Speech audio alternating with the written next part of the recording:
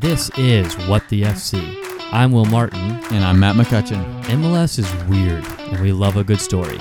Let's go.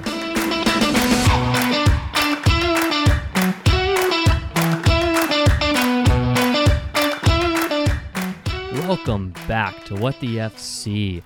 You are listening to episode 7, which is going to be our playoff prediction episode. We just had decision day yesterday on Sunday because we were recording this on Monday. So we watched a lot of games as the Eastern Conference wrapped up at 3:30 kickoff times and the Western Conference wrapped up simultaneously at 6:30 kickoff times. It was a lot of fun seeing everyone in the league all play at one time.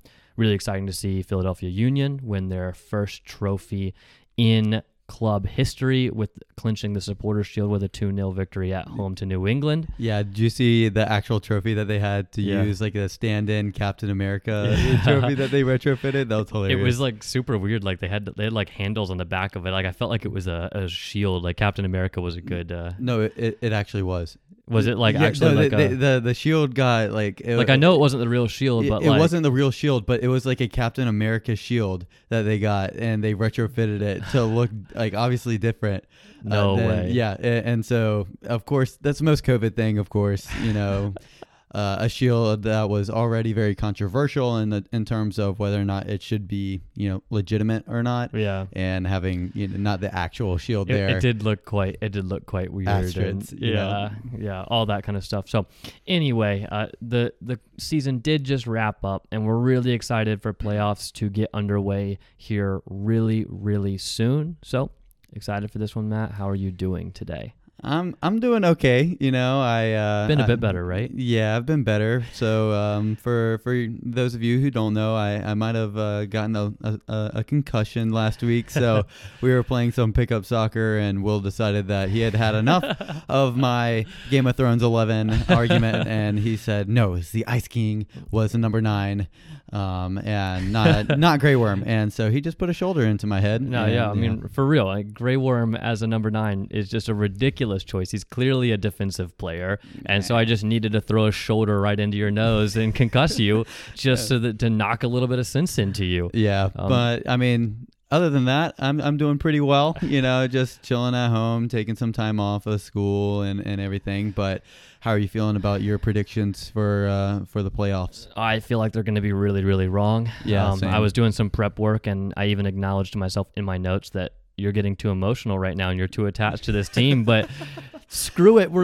They're going all the way to MLS Cup. So you'll find out who I got too emotionally attached to and sent them all the way to MLS Cup. So perfect. It should be good. So before we get into this whole playoff prediction thing, we're going to run through both of our brackets and argue against each other. And, obviously I'll be right and Matt will be wrong. And we'll see December 12th who was actually right and who was actually wrong. But before that, let's just give you a quick run through of what the MLS season has looked like and how we got to that point. Yeah. So the season started just as every other season has started in February, and right. There was like 3 or 4 weeks of games that went on, and then COVID hit and shut everything down in the U.S. and worldwide within soccer. And so it wasn't until July that the MLS was able to get some games underway, and so they created the MLS's Back tournament, and similar to what the NBA did for their playoffs, right. They just went to Orlando and created a bubble. No teams could enter with COVID cases like Nashville and FC Dallas. Yeah, Nashville and FC Dallas both got there and then got kicked out because they had like 10 positive cases each. So those two teams did not play in that tournament. Yeah, exactly. And so they just wanted to ensure the safety of players and everything. And so for those, I think a month and a half, they played the tournament, and then the season went underway at the end of August, and doing a lot more regional based playing. So you had a lot less overlap between Eastern and Western Conference teams playing each other. You had Toronto and Montreal pretty much just living in New York and only playing the northern teams for the most part. So right. You had like a very weird schedule for those games, and then ultimately we got to this week for the playoff decision games, and now we're at the brink of the playoffs. Exactly. So the conference alignment was a little imbalanced this year. Nashville got moved to the East a bit last minute because of some various COVID things and all that kind of stuff. So there was 12 teams in the West and 14 teams in the East.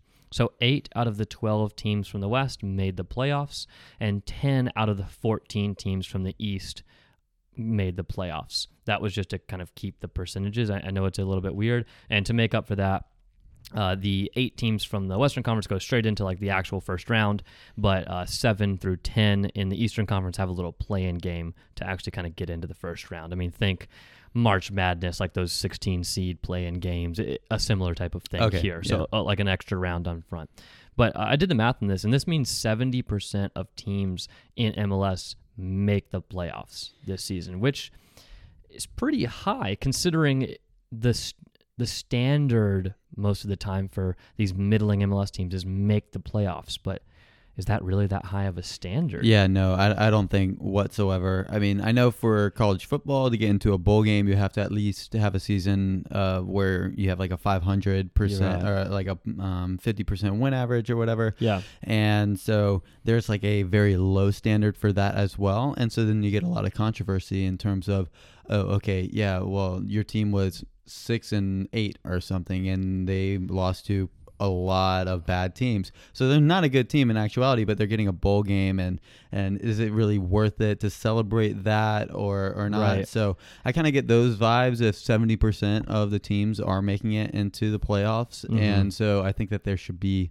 maybe a little bit of a reform in terms of the amount of teams allowed in. Yeah, it's an interesting one. I mean, on the other hand, when you do let that many teams in, it makes for some better underdog stories. Exactly. So, and you also want enough rounds to make the playoffs worth it. You know what I mean? Like if you just have the top 4 teams from each conference, like it's only conference semifinals, conference finals, MLS Cup. And when you're talking about broadcast revenue and all that kind of stuff and ticket and gate revenue for some of these clubs, you want more of them making it, and you want more of them trying to stay more relevant in their market. So I think there's some talking points there either way. That would actually probably be a pretty good idea for a future episode. Yeah. Me and Matt like having those conversations where we really break down the complexities of those things. So keep a lookout for that. If that little talking point interested you, I'm sure we will get to that topic at some point here in a future episode. So moving on, though, the way the playoffs are constructed, it's 4 rounds, so a round of 16, quarterfinals, semifinals, and finals. It is the Eastern Conference, all plays against each other to crown an Eastern Conference playoff champion. Same thing on the Western Conference, and then the Western Conference and Eastern Conference champions play each other in the final. So it isn't seeded like 1 through 16. Okay. It's 1 through 8 on the Western, 1 through 8 on the Eastern. And then you've obviously got the 2 play-in games on the Eastern side for seeds 7 through 10. It is a single elimination bracket, so no 2 legs, no aggregate scoring. They used to do it like that. They changed it very recently. It's made for some fun games, and it makes it much easier for us to sit here and do these playoff prediction episodes. Yeah. Full OT, so 2 15 minutes, no golden goal, and penalties if needed. The higher seed hosts all the way through to MLS Cup. So no neutral venue at MLS Cup. If you are the higher seed, you host the whole way through. So Philadelphia Union, being the Supporters Shield champions, they will host no matter what as long as they keep winning games. So kind of a bit of a reward for them being the best team in the regular season. Yeah. So let's just get straight into it, okay? We're going to start in the Eastern Conference with the play-in games. First play-in game we're going to talk about is Nashville, who are the 7 seed in the East, versus Inter Miami, who squeaked in 10th place. And both of these are expansion teams. Little battle of the expansion teams in 2020. Who you got? I got Nashville winning it due to their just overall consistency in the back, their current form, and their overall style that kind of suits the playoffs. They got Zimmerman in the back leading them and really holding things down. I think this season they were 8-7, so decent for an expansion team.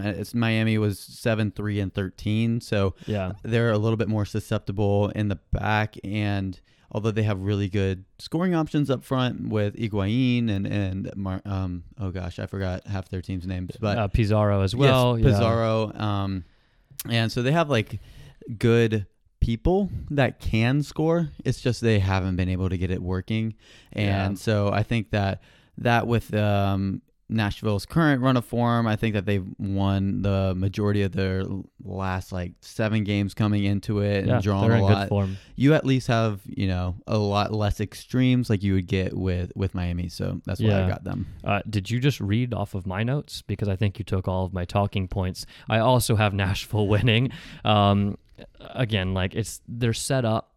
They can defend like hell, and they can attack set pieces like hell. And both of those things have a lot to do with Walker Zimmerman, who is one of 2 major Defensive Player of the Year candidates alongside Jonathan Mensah, the Columbus Crew.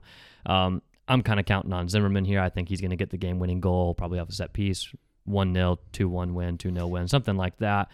And as for Miami, they've just been pretty reliant on just moments of brilliance from individuals. They don't feel like a team to me. Yeah. Matuidi hasn't really lived up to expectations. He hasn't been that box-to-box ground cover that he has been in Europe, and just hasn't really hit the ground running for them.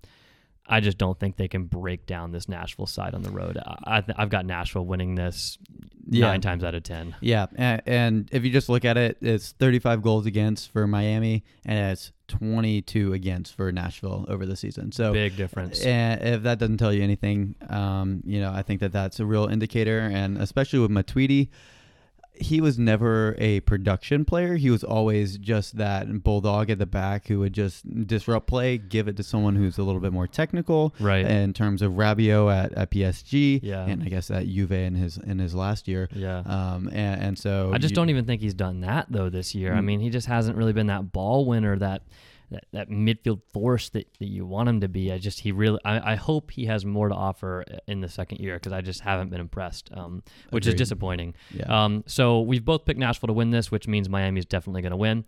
So please no. Please. All right, so let's move on to the next play-in game. We have New England Revolution, who are the 8 seed, versus the Montreal Impact, who are the 9 seed. I'll kick this one off. I've got Montreal winning with this one. I got to go with my guy, Thierry Henry. I've talked about him a lot on this podcast.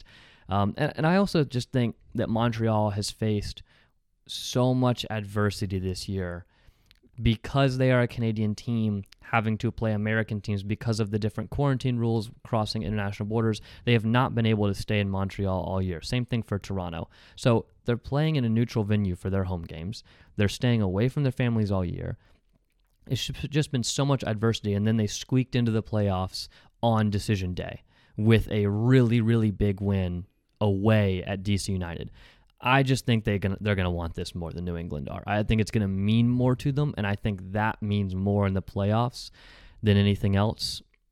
On the other side of that, Matt Turner has been one of the best 2 goalkeepers in the league for me this year.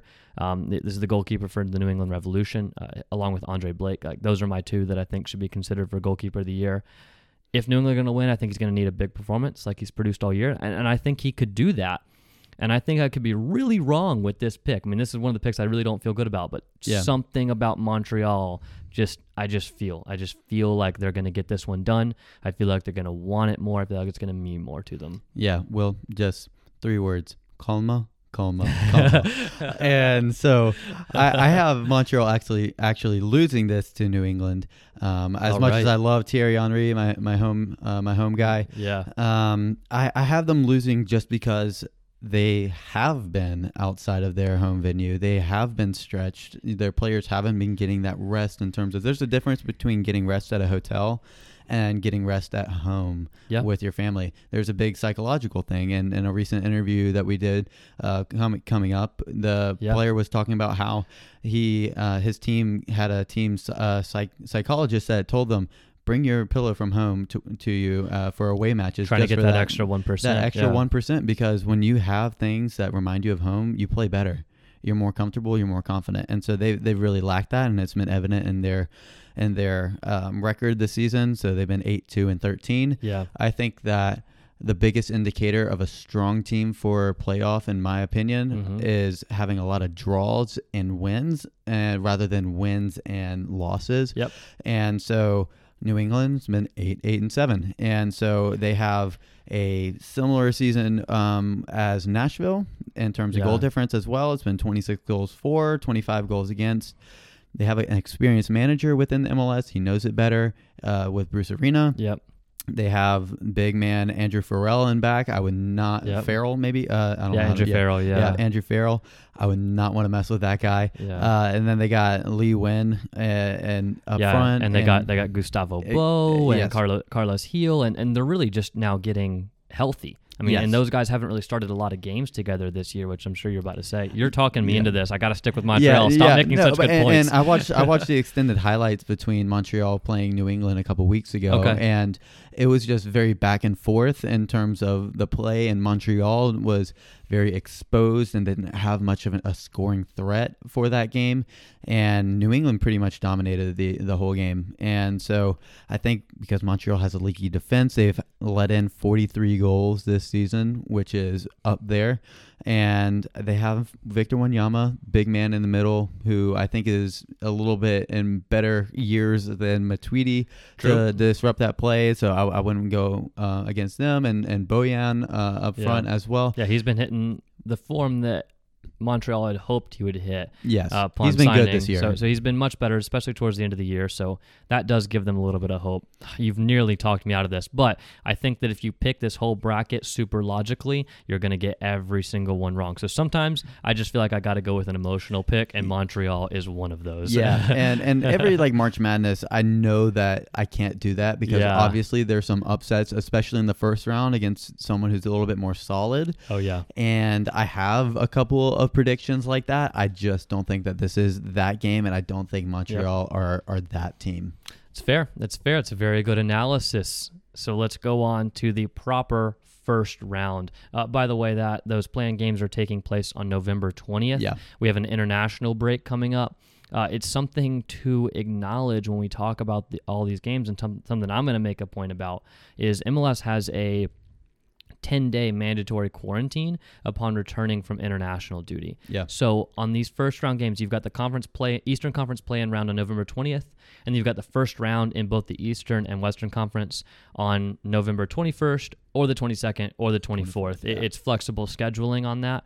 And with the international games taking place on the 13th, 14th, and 15th, and then a 10-day quarantine period, there's going to be some international players that went to international duty that are going to be missing. For example, Pizarro for Miami, which is one thing I didn't mention, but a reason I picked against them as well. Yeah, that's a good point. And if you looked at the latest U.S. men's national team selection for the pool, it's all European players. Yeah. One, because of our best talent is arguably is in Europe, and they have a lot of similar restrictions in terms of having to quarantine and stuff. And I think that Berhalter is knowing MLS. He's like, they actually just interviewed him on the broadcast when I was watching on Decision Day, and he did say that having been an MLS coach, he knows how much these organizations are putting into this season, and he said him and his staff just sat down and didn't think it was fair. Other than Sebastian Lletget. Yeah, well, he missed the playoffs because the LA Galaxy suck. True.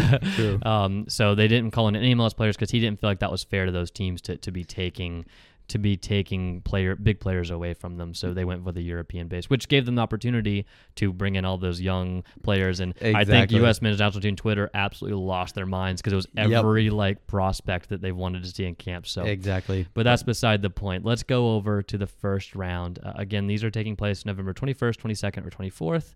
We've got first up Philadelphia, the 1 seed, versus, for me, Montreal, for Matt, New England. Have at it. Yeah, so I have Philadelphia winning. I have them pretty clearly winning like a comfortable 3-0 or something like that. New England haven't beaten Philadelphia in the last 5 meetings. Oof. Philadelphia hasn't played a long season, so I don't think they're going to have that curse that most Supporter Shield winners are going to have in terms of winning MLS Cup. I think only 7 teams have won both in history, the last one being in 2017, I believe. Yeah. But other than that, I think that this season's going to really cater to that, and added to the fact that Philadelphia have a deep roster. Yeah, they're really deep. With Ilsinho on the bench, it's incredible that they can have that experience and that skill and that flair to come on and really change a game. I think that Philadelphia being 14-5-4, they're a very high scoring team, 44 goals for, 20 against. And they have a solid team at the back. And I think the best keeper in MLS, Blake, who is unplayable in MLS, is back tournament, which you probably got to see in person. Right. He was unbelievable on an absolutely different level. But it's important to mention that he currently has a broken hand and hasn't played the last 2 games. And it's his return is questionable, uncertain. Yeah. It helps them that these games are so much farther off, right? I mean, we've got a whole 2 weeks before these games, but I mean, if you saw him celebrating, he's got that cast in his hand, lifting up the supporter shield, and you're like, oh, please stop. Yeah, please stop, yeah. So that's for me, like, right, I've got Philly winning here over Montreal. Again, also, Montreal and New England are going to be on short rest. Yeah, I had that in my notes, too. Yeah. I had 4 days at the max terms of days between their play-in game. I would be shocked if Philly doesn't win this game. I think the path I see for Montreal here is Andre Blake not being healthy and not being back, and some goalkeeper mistakes from their backup goalkeepers are Montreal's path to victory for me here, because they played Joe Bendik in their second to last game. Philadelphia did. He made 2 errors pretty much. Yeah. One, especially for the game-winning goal that Columbus scored, and Columbus won 2-1 over Philly. And then he got benched for the season finale with the supporters on the line. They brought in a young kid, Freeze, I think is his last name. I apologize to him if I got that wrong, but so it's really uncertain who that second guy is. So that's Montreal or New England's path to victory for me. But this is Philly. Anyways, let's go to the next one. Orlando, the 4 seed, versus New York City FC, the 5 seed. This one's a hard one. This is a toss-up for me. Yeah, me too. I mean, Orlando are my favorite team in MLS, and I've never said otherwise. I have always thought that this year was going to be their breakout year.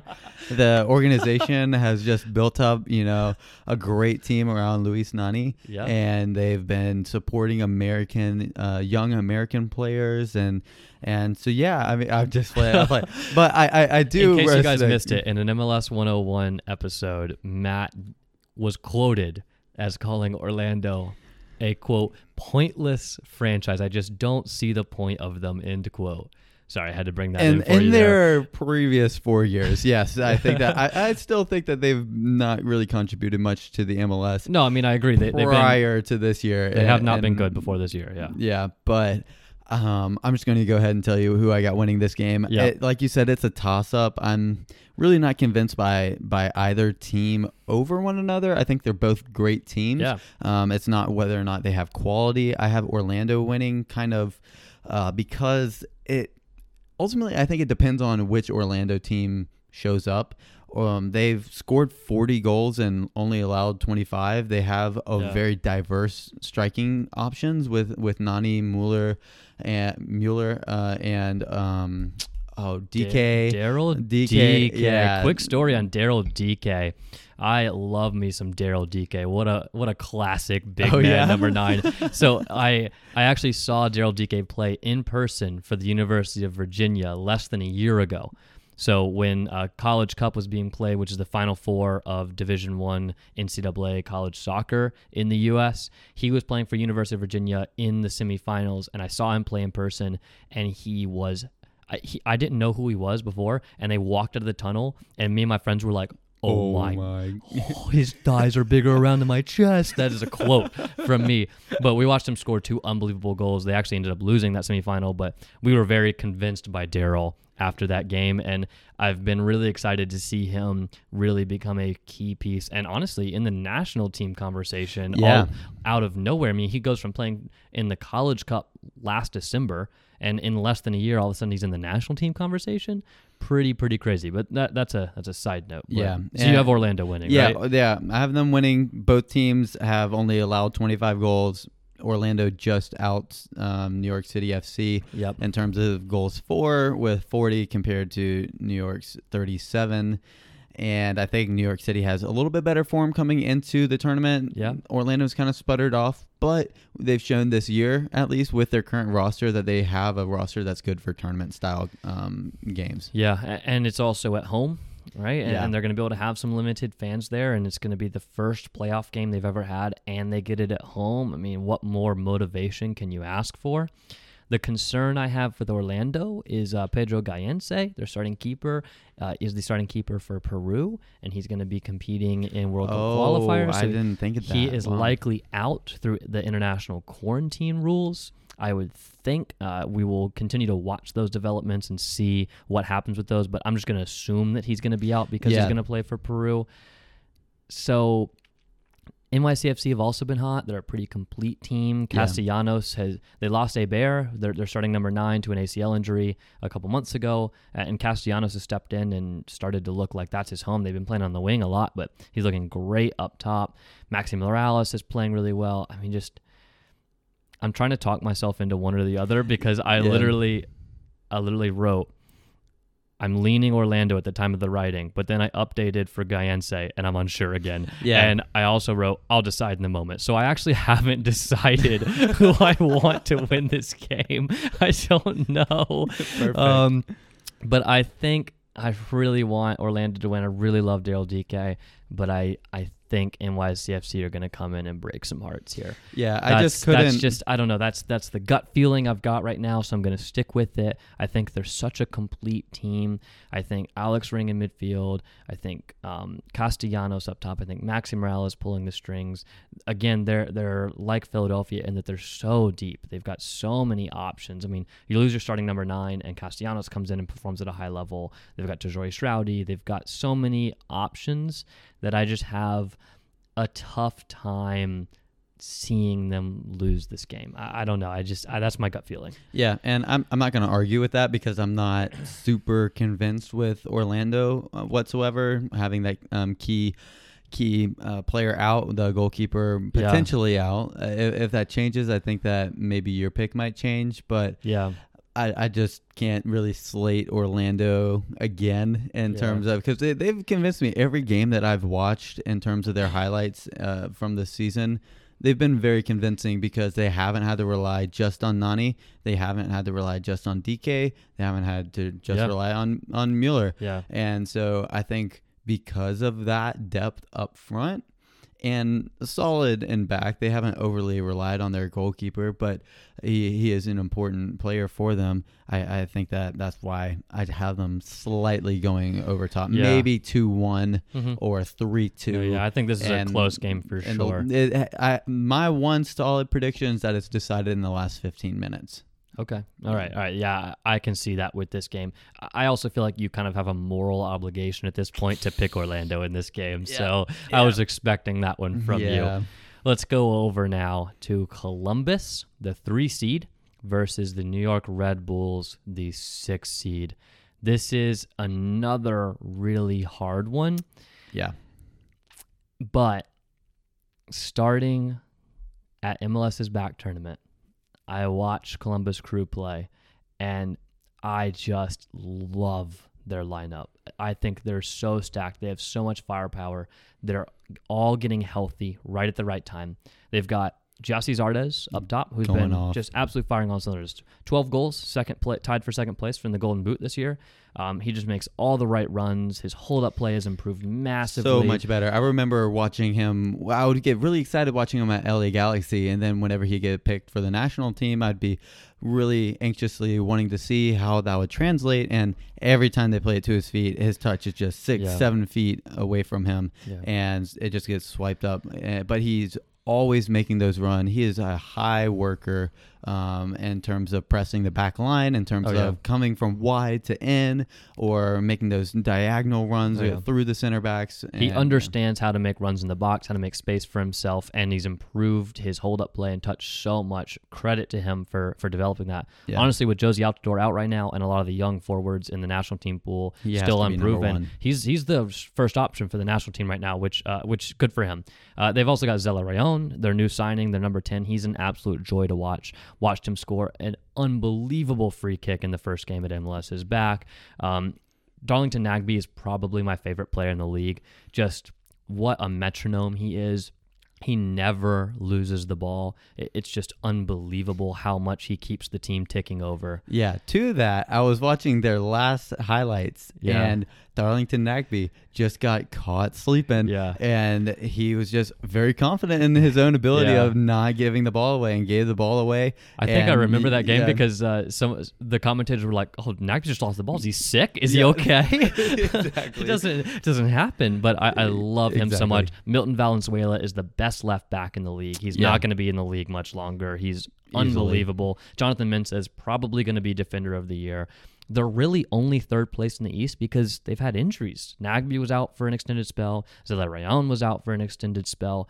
And so they had to keep it going without very core players, a lot of attacking players. But now they're all back healthy. They're all in on MLS Cup. They knew they weren't going to be able to make a Supporters Shield charge once they got far enough behind. So they were all in on getting their form, and they just beat Philadelphia 2-1. I think they are primed for a really, really great playoff run. I might be letting emotions get in the way of this one a little bit because the New York Red Bulls are a very good team as well. Yeah. They've historically, though, had some playoff struggles. I just don't think that, with Brian White up top, and I just don't think they have enough talent. They're a very system team. Yeah. In the past, they were a system team that had really talented pieces. Now they just feel like kind of a system team that just has kind of average pieces to me. So I just have a hard time believing in them for an extended playoff run, especially over this really talented Columbus team. Yeah, and I would say Red Bull is definitely like a 50 cal. They're primed and ready for a big bang, but they just don't have the caliber of players in order to, get running, going at the defense and stuff. But I really wanted to pick Columbus for this. I was like, there's no way that New York Red Bulls is going to beat them. Wait, how did you not pick Columbus for this game? Did you actually pick the Red Bulls for this game? Because you're going to have to do a hard sell in this. It's not a sell in terms of Red Bulls. It is a sell in terms of tournament style playing. And so, of course, I think that Columbus is a system, is a defensive system. They've only allowed 21 goals this entire season. Yeah. They've been great. They have one of the best Jonathan Mensah, one of the best defenders of the year. Yeah. And they don't concede very many times. They have good forwards and good depth up front. But I still have them losing. Oh my gosh. And New York is probably the worst team for me to pick in terms of who could upset. If it was vice versa in terms of the team's performance, Columbus is 12-5-6. Red Bulls is 9-5-9. And so if it was vice versa, I would be like, okay, yeah, Columbus has a system and stuff, but this is just that money ball, just like, all right, I know that something's going to get screwed up in the first round. So this is your random upset pick. This is my random upset pick. Nothing more than that. I love it. I love an upset. Nothing more than that. I love Columbus, and if they win this, I won't be upset. But this is just me, just kind of rolling the dice with it. Well, I'm going to go out on a limb here and say you're dead wrong. I am so high on Columbus. So wait. So high on Columbus. My one defense for Red Bulls is the only reason why their system hasn't worked for the playoffs historically is because of the normal season when you have Bradley Wright Phillips and all these players, Tyler Adams running just like think hell. They got burned out. Yeah, they get burned out by the time that the playoffs roll around, and they either have key injuries or people are just not in prime form. Yeah, that's kind of why I think that they don't really win too many MLS Cups or get deep in MLS Cups, and so I don't think that they have that really going against them. Although they don't have the players in the squad going for them. You just said Bradley Wright Phillips and Tyler Adams. Now it's Brian White and Sean Davis.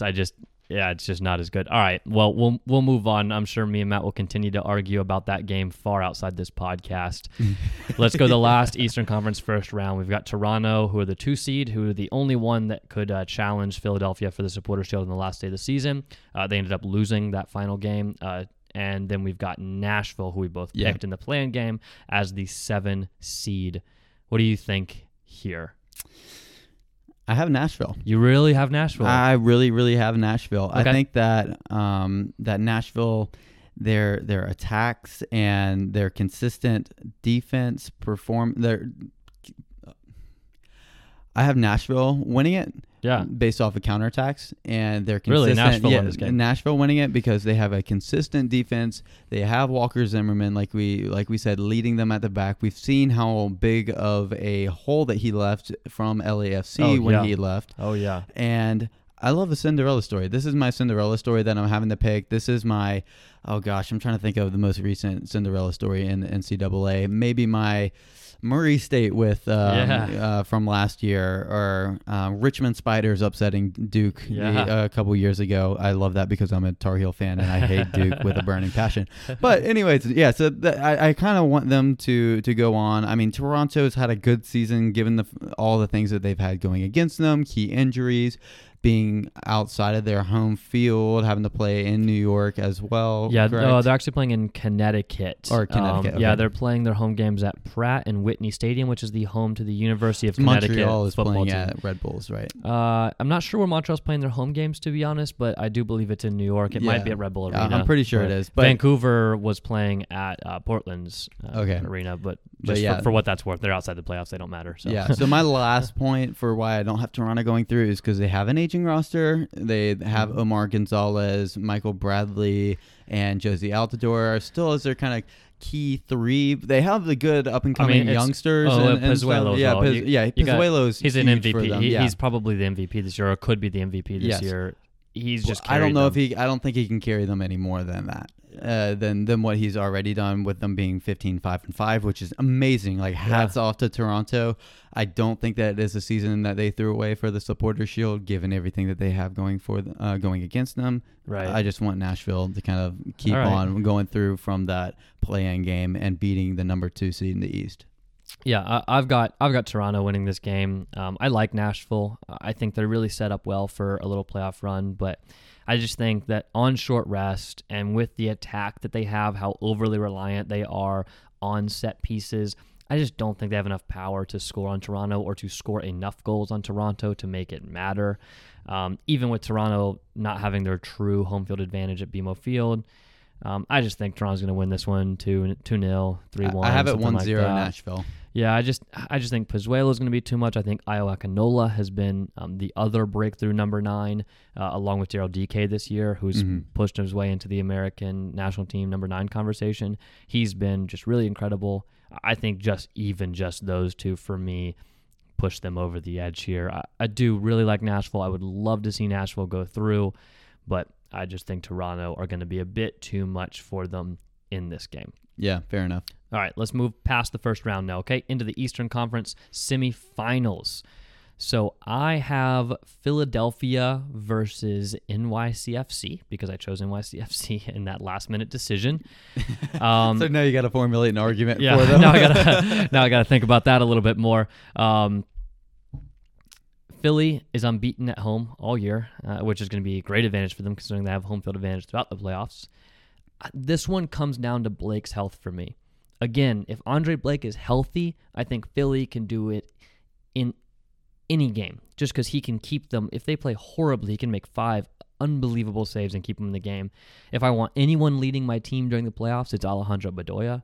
I wouldn't choose anyone else in the league as my captain in a playoff scenario other than Alejandro Bedoya. I mean, just what a leader he is. I would run through a brick wall for Alejandro Bedoya.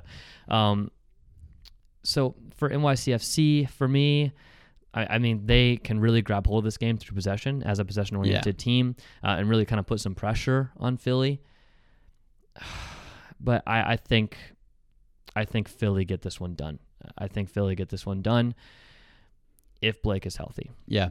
And for me, I have Philly playing Orlando. I also have Philly winning this game. Yeah. Although I'm scared. I'm scared I'm falling into the trap of falling in love with Philly because of their Supporters Shield regular season. I agree. It's just not going to work in the playoffs. And that scares me, but I still don't see NYCFC beating them in this game at Philadelphia's place. I just think there's a curse around the Supporters Shield and MLS Cup. Yeah.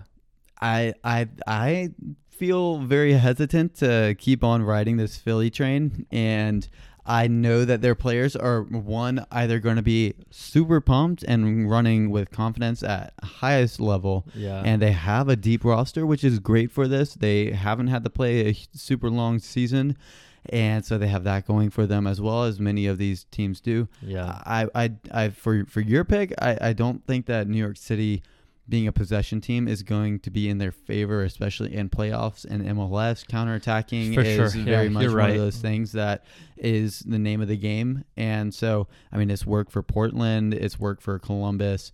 And so I have Philly winning just kind of because my mind is like, yeah, they're fantastic, but my heart is just very, very nervous for them. I could easily see them being a first-round upset, though. Yeah, I think the X factor here for Philadelphia, we know, I think, what we're going to get from Bedoya. We know what we're going to get from Aronson. We know what we're going to get from Jose Martinez, who's been arguably the best number 6 in the league.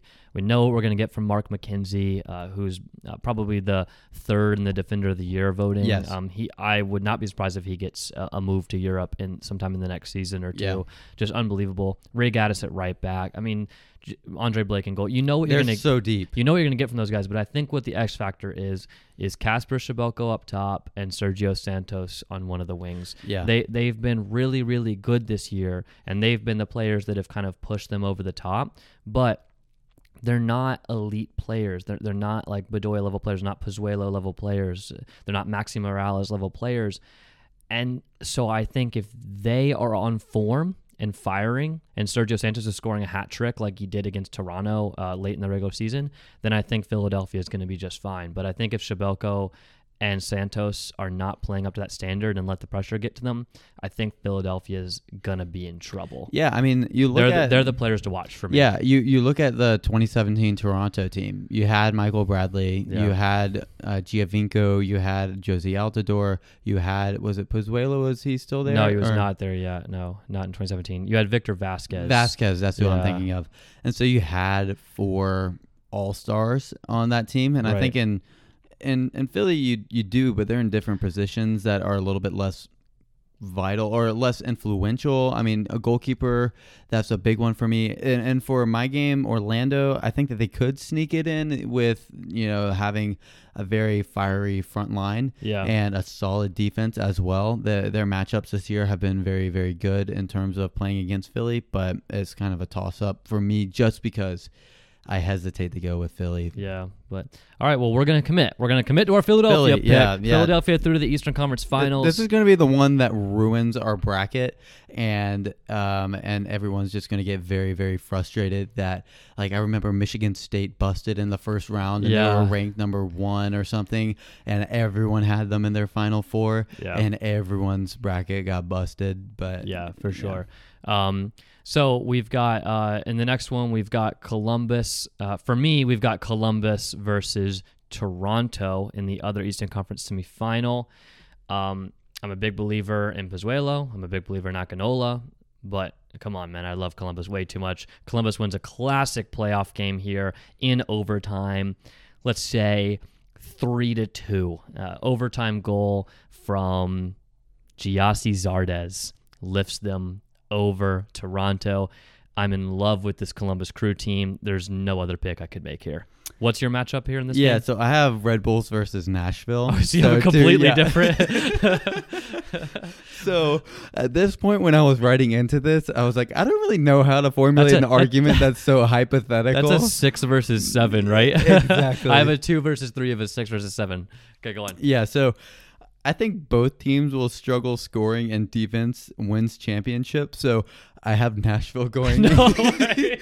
I have Nashville going to the next round for me. I have them winning just because Red Bulls is just not that threatening in terms of going forward. So I think Nashville is going to do the counter press or whatever that Liverpool do in terms of counterattacking someone's counterattack, and so that's kind of why I have that game. Not much more of an argument for me going there. I love that Columbus Crew are the team I fell in love with. Apparently Nashville SC are the team you fell in love with here. So Eastern Conference Finals then. Before we go to mine, I want to know you. Nashville versus Philadelphia, right? For you, please tell me you've got Nashville going to MLS Cup. Please tell me you have Nashville going to MLS Cup. I mean, I have the game written down, but I don't really have much like going for it. So, I mean, in terms, it's a case of Cinderella versus the cursed team. Yeah. So, For the bands, I'll change it up and I'll just go for Nashville. Oh, yes. Let's go Nashville. Come on, Nashville. Come on. So are you going to take Nashville through? I'm going to give you... I'm going to go for Philadelphia just because Okay. I want to see them. I think that they have a high enough caliber team that can break the curse in terms of winning Supporter Shield and MLS Cup. So for that, and I love Aaron Johansson and Bedoya, like you said, and Brenden Aaronson. Brenden Aaronson. What? Who? There's the concussion popping Yes, through concussion right there. popping through. Aaron Johansson doesn't even play in MLS. I've been hearing Aaron Johansson on every MLS podcast just because of the roster pool Yeah. or whatever. Everyone is like interested to see him. Sorry about that. Yes, Brenden Aaronson. Yeah. Did I get that correct? Yeah, you got All right, that. yeah. So I like Brenden Aaronson. I want him to finish off on a high before he goes that'd up be to really cool. Salzburg. Yeah. I think that would be an amazing story for that team and that city.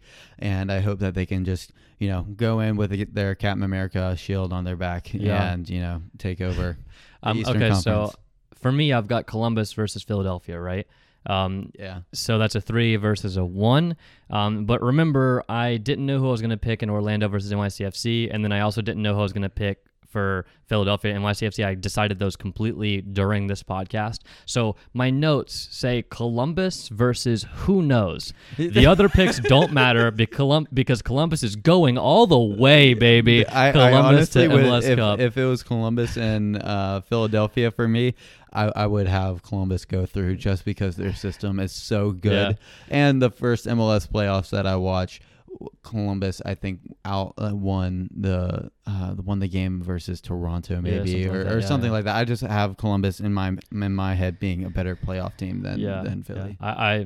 So I've got Columbus going through. You've got Columbus losing in the first round. Yeah. I've got Nashville losing in the first round. You've got Nashville in the playoffs or in the finals. That's fun stuff. Let's go over to the Western Conference. Okay, let's get out over there. There's no play-in games to go through over here. Who is going to make it all the way to MLS Cup to challenge either Columbus or Philadelphia, according to Matt and I? So first up, we're going to go to Sporting Kansas City, the 1 seed, versus San Jose, the 8 seed. The other team that Matt has spent a large part of this podcast. Hey, no, that was you. You were the one who said that they were they were the Orlando City of the West. I said for you, they're your Orlando City of the West. Right, no, but I did tell the wooden spoon story about them, and I feel a bit bad about that. So maybe that's part of the reason that I have San Jose winning this game in the biggest upset of the first round. So, okay, hear me out. This isn't just me like picking San Jose because I want to pick San Jose. Starting with my reasoning around Sporting Kansas City losing this game. I know they're the number 1 seed, but they haven't played anyone. Yeah. They've played no one because, guys, the way this schedule broke down, they kind of broke everyone into pods. So Sporting Kansas City is the number 1 seed in the West. Their most notable wins over playoff teams, 3-2 over the Rapids during MLS's back, okay?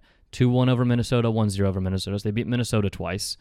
2-1 over Nashville, who were in the play-in game over there, and then 4-0 over Rapids.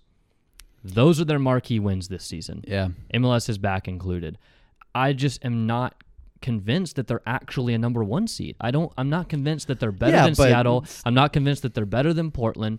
They might be better than, I think they're closer to like a 4 or 5 seed, maybe even a 6 seed. I just don't think they're actually, I think this number 1 seed is going to have people looking at it and just assuming that they're going to roll. But I actually don't think that they're that good. I also think San Jose are very hot and cold, but their playoff intensity is going to be absolutely through the roof. Matias Almeida, more than any other coach in the country, can just have you run through a brick wall for him. Those players absolutely love him. Plus, it could be Wando's last year. He could be retiring after this year. They're not going to want, that's going to be inspiration enough. They're not going to want Wando to go out in a first-round playoff loss. I mean, they made the playoffs, which is pretty big feat for them, given the mean, fact that they're not that good for the last 5-6 years. For sure. There's not been a lot of investment in the roster. They don't spend a lot of money. They're overperforming expectations, I think. But look, I saw them at MLS's back. When they won that game, I think it was 4-3, and you know, like the famous clip where the trainer came over and was like spraying magic spray in the air as like a pseudo smoke bomb and stuff. I mean, every MLS's back game meant more to them than any other team. So this is kind of like my Montreal pick over there. I just think it's going to mean they're going to be so fired up. It's going to mean so much to them, and I think SKC is way overrated, and I've got San Jose going through.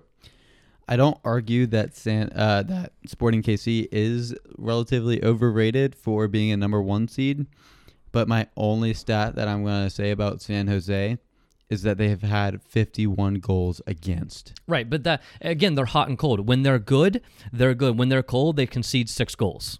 Yeah, but they like their losses are like 5-0 losses, and their wins are quality wins. So they're either going to win this game or SKC is going to drop 5 goals on them. Yeah, and SKC, yeah, they've had a lack of convincing wins. They've only scored more than 2 goals 5 times this entire year. Mm-hmm.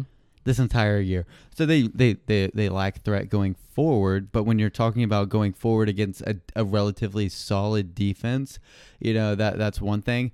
But lack goals going forward versus a defense that is seemingly non-existent because their tactics is press, man marking stuff, and what's the coach's? I don't want to butcher. Matias Almeida. Yeah, Matias Almeida. Yeah, Almeida. He is a players coach, like you said. Oh yeah, players love him, but he's not a system or a tactics coach. Well, he is a systems coach because he has the whole system, man but marking thing. He's not like a good tactician, so he can't really develop if their man marking, pressing, and stuff isn't going well. I don't see him being able to adapt to a playoff system. Oh yeah, well they don't adapt. They go absolutely balls to the wall. Absolutely balls to the wall. Man mark, go big or go home, right? And so that's part of the reason why the players love him so much. I mean, my other thing though is that, to be fair to Matias Almeida, he did lead Guadalajara to a CONCACAF Champions League final victory over Toronto using this man marking system. I think the problem is actually more that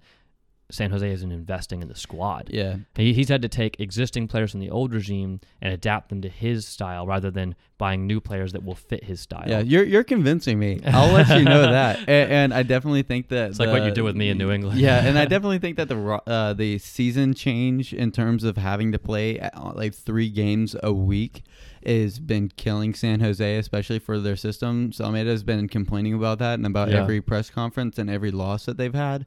Their season, it was like they've had 5-0 wins and like 5-0 losses. Oh yeah, they're the definition of hot and cold. So I think that they could pull it off. Not you convinced me of that, but I just went for the safe route and put Sporting KC not in a convincing win, but maybe like 2-0 or 3-2. Who knows? Yeah. But I just have KC going through. Okay.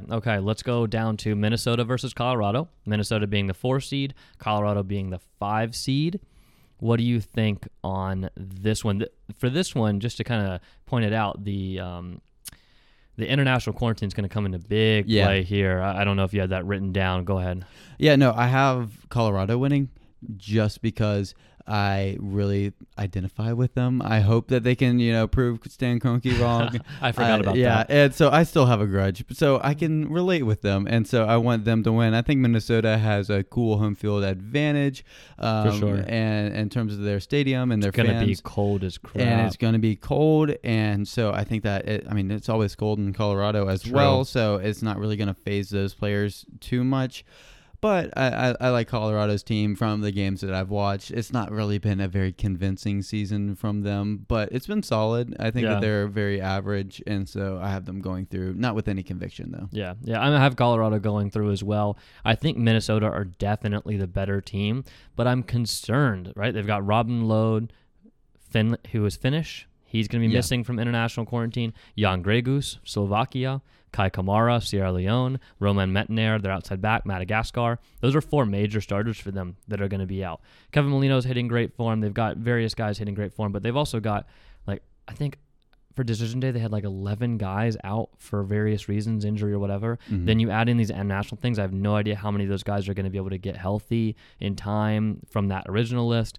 I just think they're going to have too many holes to fill. I think they're the better team, and I think they're unlucky here between injuries and international to do that. They might get a little screwed. Rapids are only missing Diego Rubio, who's probably going to be their starting number 9. He's representing Chile. But, yeah, I give Colorado the edge here just because I think they're also a little bit fresher because they kind of had a little battle with COVID. They have not played many games. They are the reason points per game was the playoff qualifier rather than total points because they had a bout with COVID and they missed, I think, they only played like 18 games by the end, whereas everyone else played like 22 or 23. So they played way less games than everyone else. And so they actually probably are a little bit more rested, and they're rounding into form nicely. So I see Colorado winning this game. Yeah, same.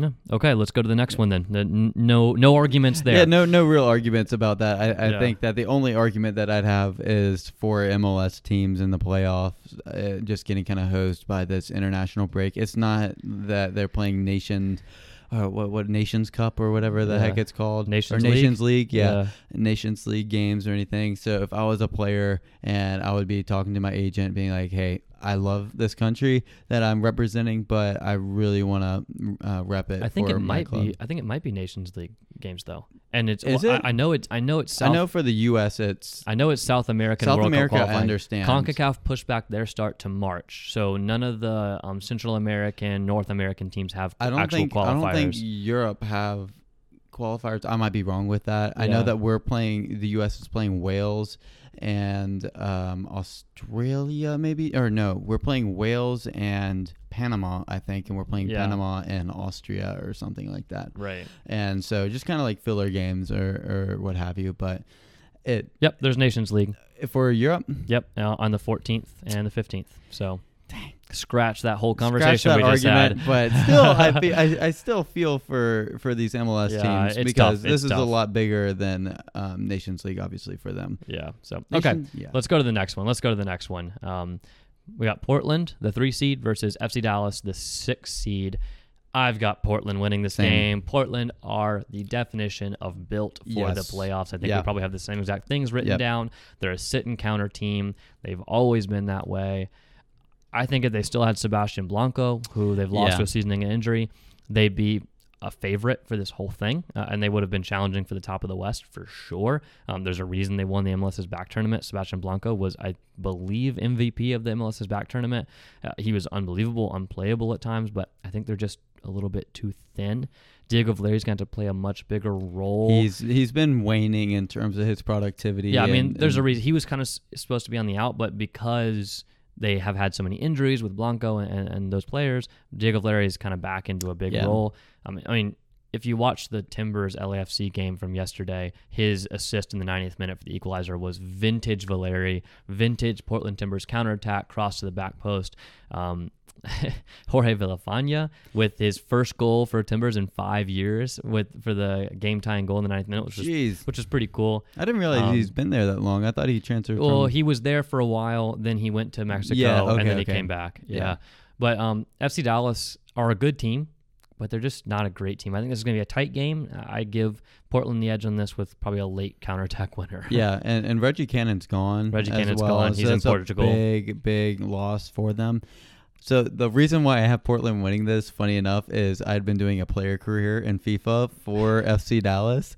And so I'm very well acquainted with their roster and everything. And you just don't think it's good enough. And I was having to pull the strings against Portland every time Portland. It would be like they would counterattack, and we lost actually in the playoffs against them. And so that's why I have Portland going through. And they just frustrated me. And I haven't been really convinced with looking at FC Dallas this season. They're a decent team. Yeah.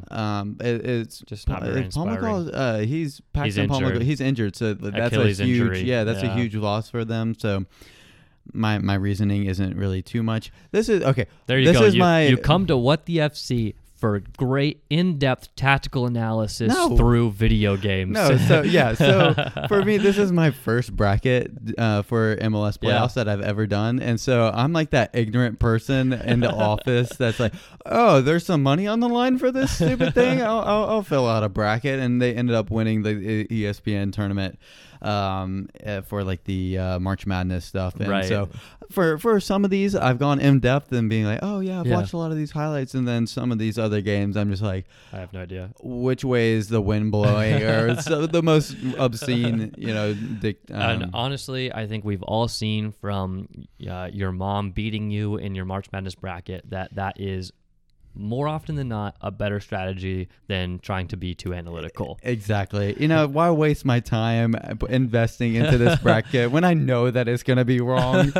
I'll just play the concussion card on the Western Conference. How about that? Yeah, there you go. You play the concussion card. So tell me then, Mr. Concussion, who do you have for Seattle, the 2 seed, versus LAFC, the 7 seed? This is our final first round matchup in the Western Conference. This is a great game. This is a deceiving one, too. I feel like it's like the 15,000th game they've played against each other this year. They've played so many games against each other. They mashed up in the playoffs in MLS's back, which LAFC lost to Seattle. So wait, am I getting that right? I feel like that was right. I think so, yeah. Yeah, I might be completely lying to you guys. But anyways, Seattle versus LAFC. I'll just hand it over to you. What do you think about this one? This one I think is the most deceiving one out of the Western Conference. I think going back to your first pick, I think the only reason why San Jose made it in the first place is the fact that the Western Conference is very weak. Yeah, it's much weaker than the Eastern Conference this year. Yeah. And so you have like the big team of LA being terrible, even though that LA Galaxy being terrible, even though that they have a solid roster, they just none of their players have really linked. Their manager wasn't very good for them. That's a whole other conversation. Yeah, different conversation. The issues with the Galaxy franchise. They've missed the playoffs 3 out of the last 4 years. Yeah. That's not good enough for a team that spends as much money as exactly. When you have Chicharito making $7 million or $5 million and something on his contract, scoring 2 goals, unbelievable.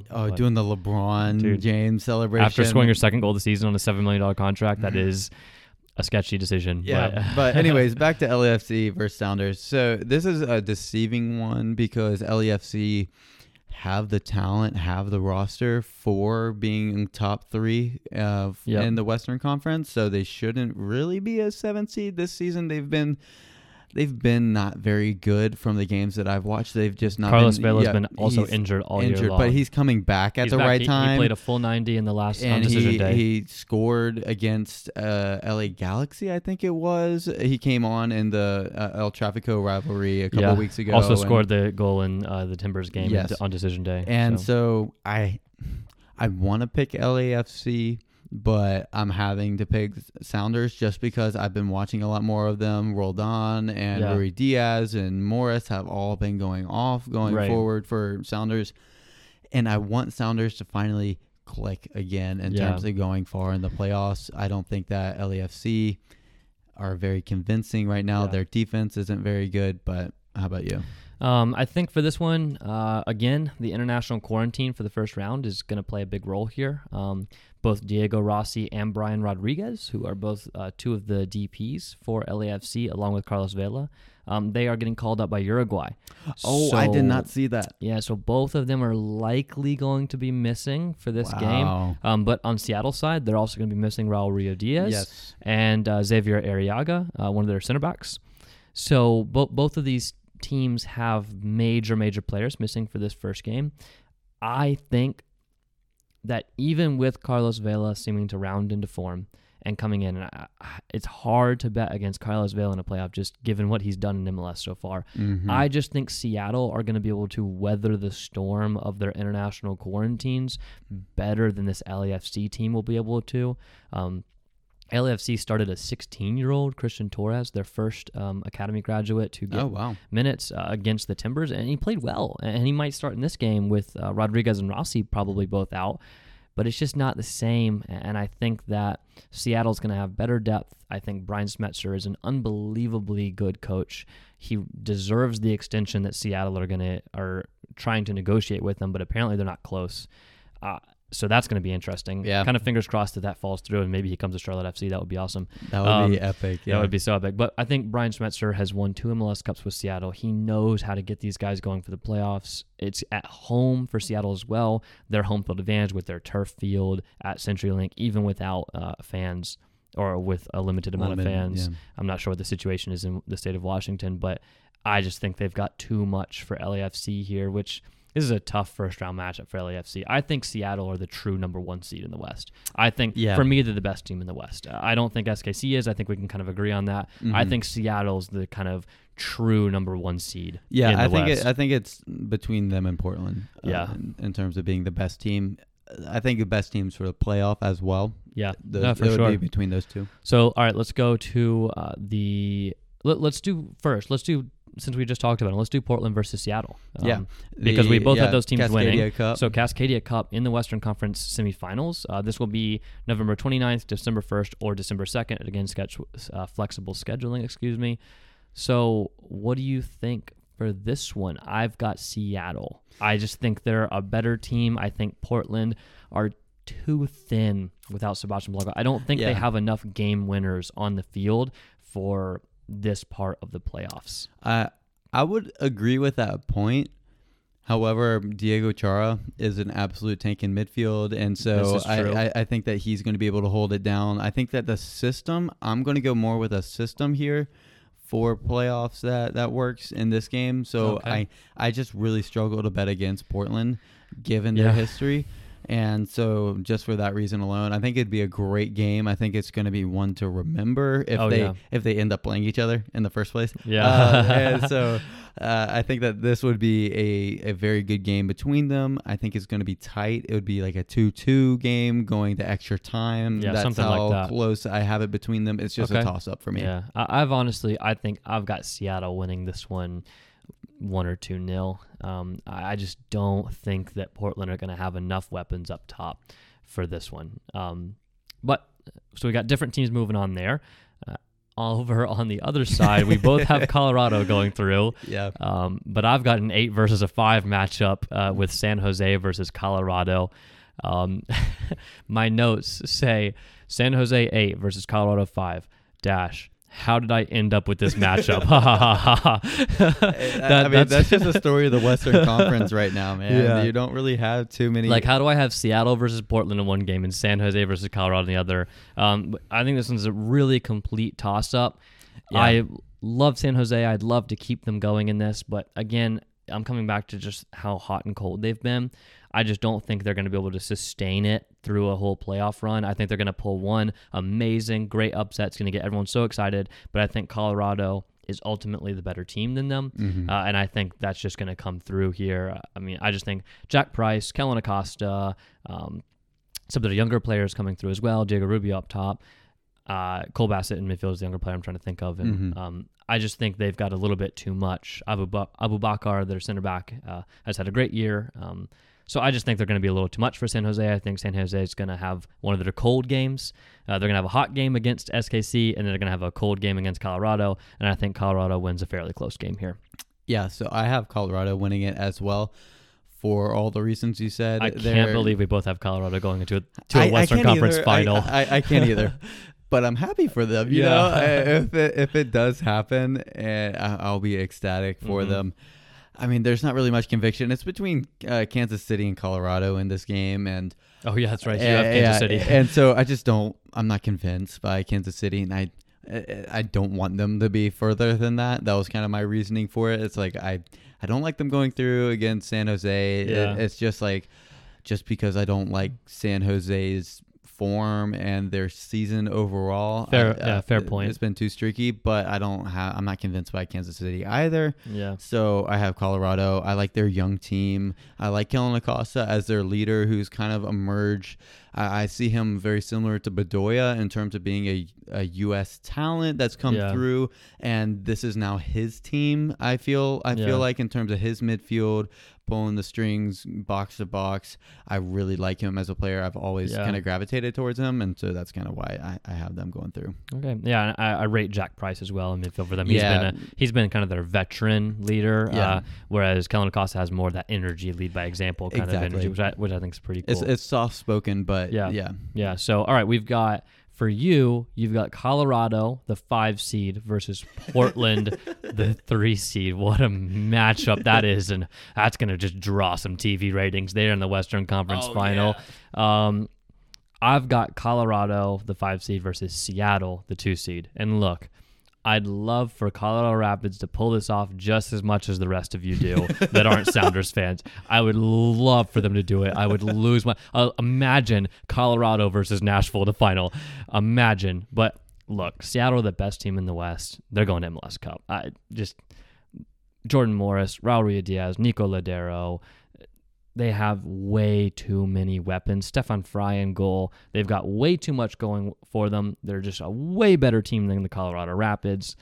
they're going to the MLS Cup final. Yeah, enough said. I have Portland in this game, and kind of similar for your reasons. I think Portland are the best system in the West for the MLS playoffs, and so I'm just going to be writing that excuse the entire time. I think that they can just, keep grinding away at results, and when they need key players, and Valeri will step up like he has been for them historically, and yeah, I think it's hard with Blanco being out, but I just can't have Colorado really going much further than that. Similar to how I can't have Nashville going justifiably further than that. I have Portland going to the finals of the MLS Cup. Okay, which I don't think is much of a surprise in terms of hearing that. It doesn't ring too many bells of being like, oh, that's caught me off guard. But yeah. All right.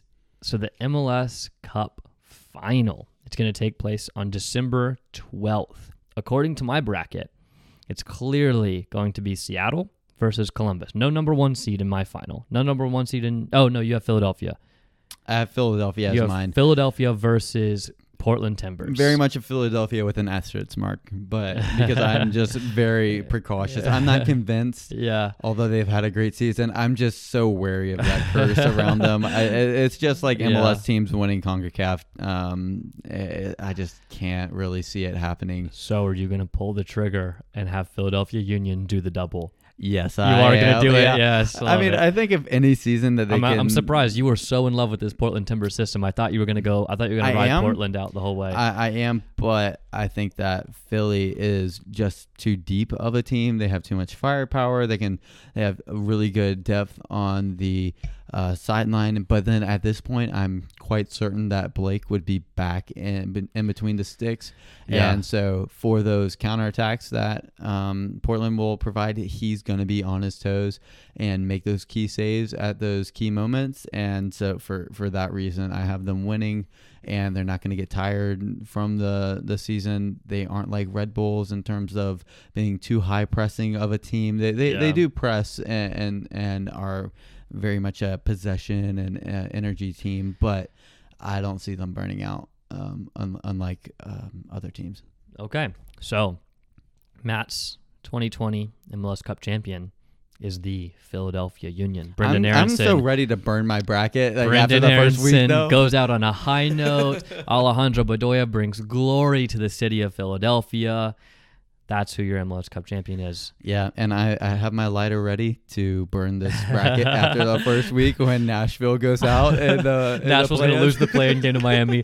Exactly. And Philadelphia is then going to get upset Miami, and the whole thing's out the window. Yeah. All right. So it's either Inter Miami winning the MLS Cup for me or Philadelphia.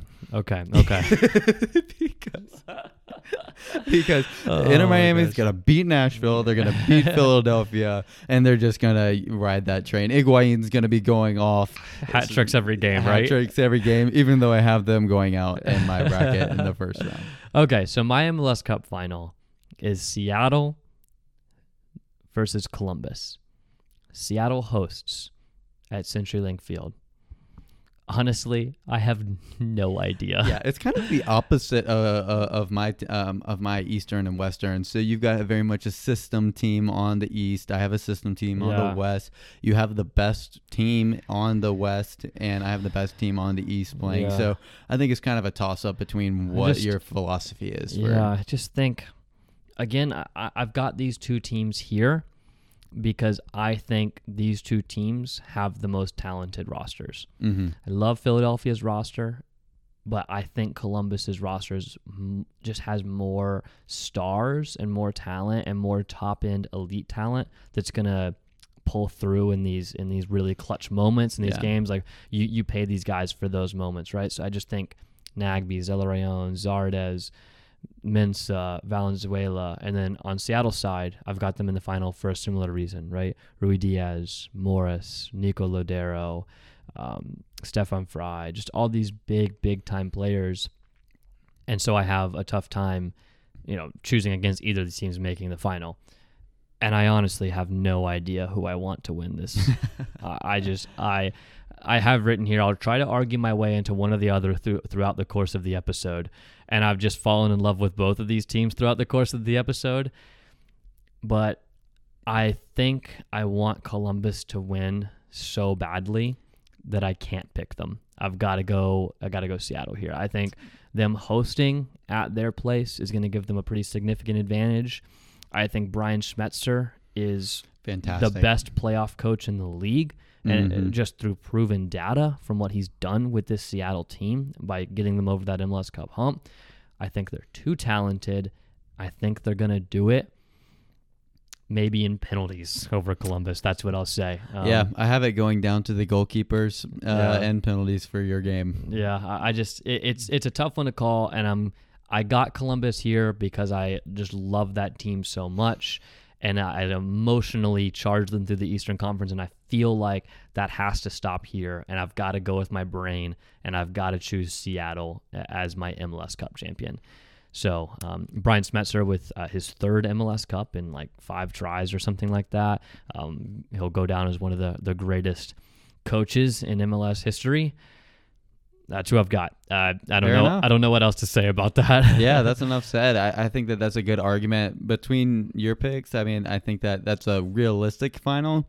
Yeah. I think there's hairs splitting them, nothing more than that, because both rosters are stacked. Both rosters are MLS proven, which I think is the most important thing, and great coaches as well on either side. So I think that I would be more excited to watch your final rather than mine. But ultimately, I'm pretty happy with both of our playoffs predictions. But yeah, are you pretty content with yours and interested about mine? I feel really good about my bracket. I mean, I feel great That's a bad about feeling it. To have. And I say that every March Madness year. I'm like, I feel good. I think I picked the right upsets. I just feel like I've got a great balance in this bracket, and it's going to be great. And then I finish in dead last or next to dead last almost every single year, and my mom runs away with our family group. It happens pretty much every year, so I feel like that's what's going to happen here.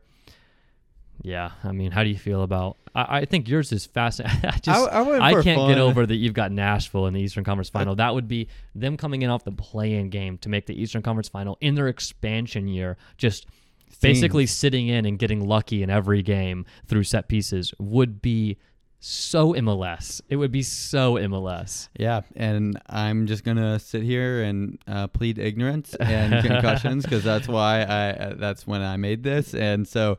I mean, if that does happen, I'll look like the most genius person in the United States or whoever cares about MLS. So, but the thing is, the philosophy that I went with this bracket is whenever I do March Madness, I'm a huge UNC Tar Heel fan, so I always put UNC in the middle, and then I work my way in terms of like making that a reality. Right. And then for this, I'm not really attached with one team more than another. Yeah. Neither are you. I mean, you have RSL not being in the playoff. Wearing my RSL jersey tonight just to commemorate their absolutely dreadful season. Oof. So at least I didn't have to pick against RSL tonight. Yeah, exactly. At least I did that hard work for me. I went for I could have gone big brains like you did, and I feel like a lot of your picks are more about what seems realistic in terms of on paper. Yeah. I went for that initially, and then I was like, this is a playoff. This is a single elimination. That's impossible for every single one of them to play out like that. Mm-hmm. And so I just had to kind of roll the dice on a couple picks and then just pay the consequences of it down the line when I moved on to the next round. Right. So I think what we've concluded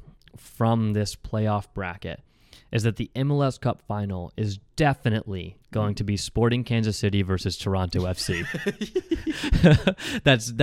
If you take nothing else away from this episode, put money on those two getting to MLS Cup final because we've like eliminated both of them like in the first or second round. Yeah. And we can guarantee you that it's not going to be Seattle, Portland, Colorado, or Philadelphia. Or really anyone we had in our like conference finals is probably going to lose in the first round. Exactly. Yeah. So none of them are going to make it past that. Yeah, I mean absolutely. So if you're a betting man or a betting woman, take our brackets, invert them, and place your bets there. So on that note, my name is Will Martin. I'm Matt McCutcheon. And this is What the FC.